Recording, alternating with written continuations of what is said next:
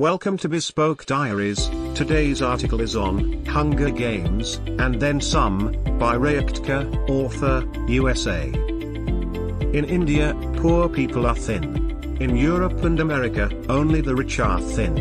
A diplomat's daughter once said this to her when she was a teen in New Delhi, in 1981. The observation was so startlingly true, she has never forgotten it. But, her awareness of food started long before that date.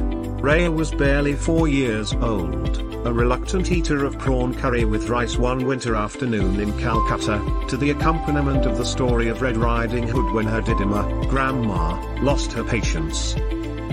Tired of her constant interruptions to correct her if she tried to skim over even a single syllable of the story, during its fourth retelling, Didima took matters into her own hands. She put down the spoon and said, "You remember the beggar woman with her skinny child we saw from the car window on your way home from Montessori?" Distracted by this new twist, she stopped chewing on the rubbery prawn in her mouth and nodded. "Well," said Didima, keenly conscious of how much beggars scared her, "do you think she has the money to feed that child any food at all, while you sit there and drive her crazy to eat one bowl of food?" She knew perfectly well what money was. It was the thing her dadu, grandpa, stressed about the most. If she so much as looked at money, he made her wash her hands, because lepers touch money. He would tell her. But Didima's scolding came as her first cognizance of food, which she considered a daily penance. Slowly she thought about the filthy beggar woman and how Dadu, at the time the Director General of the Geological Survey of India, insisted that Didima wash all raw food ingredients in our house with a weak solution of potassium permanganate. In that instant, within her 4 years old head, food, cleanliness, filth, and hunger collided into one impossible tangle. Regardless, Raya believes she can safely claim that she never gave Didima any grief ever again about eating the food on her plate. In fact, she couldn't even look at food anymore without thinking of the beggar woman and her child and their misery. Perhaps given the above association, she was lucky to marry two diplomats, back to back, who happened to serve in several developing countries where, for the most part, she never saw food being wasted. That dynamic only changed once she moved to America in 2001, to become a boarding school teacher.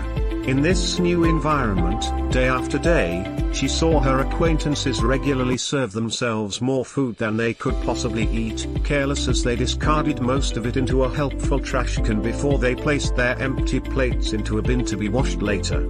Dumb in her ignorance, when she absolutely couldn't handle watching this rampant waste for a single minute longer, she asked a colleague in that boarding school dining hall why Americans wasted food as they did. She replied, "Oh, that food is doomed whether we eat it or not.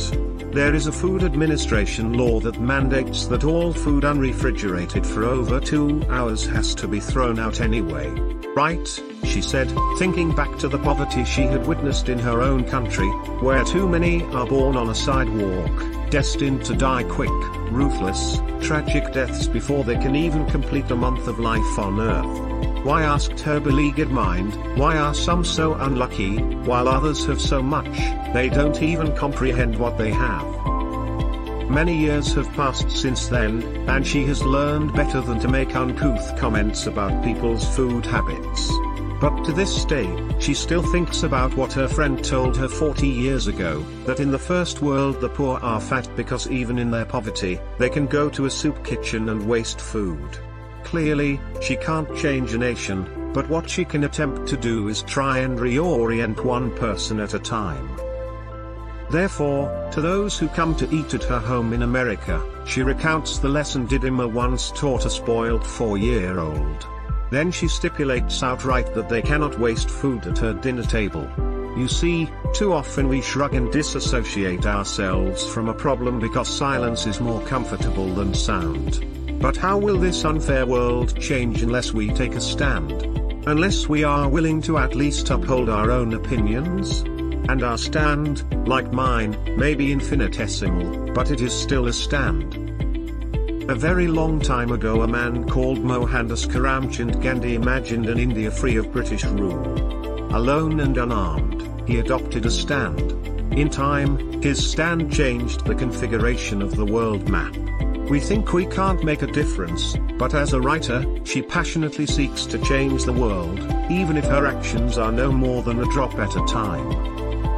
Because every single drop, dear reader, is a vital drop that makes the ocean. So take a stand on something today. Change the mind of one person, and maybe in time, you too will change this world like I seek to do. Thank you for your time. Don't forget to like, subscribe and share. Do leave your thoughts in the comments section below. For similar type of article, please reach us at contact@thebespokediaries.com, or you can visit our website www.thebespokediaries.com.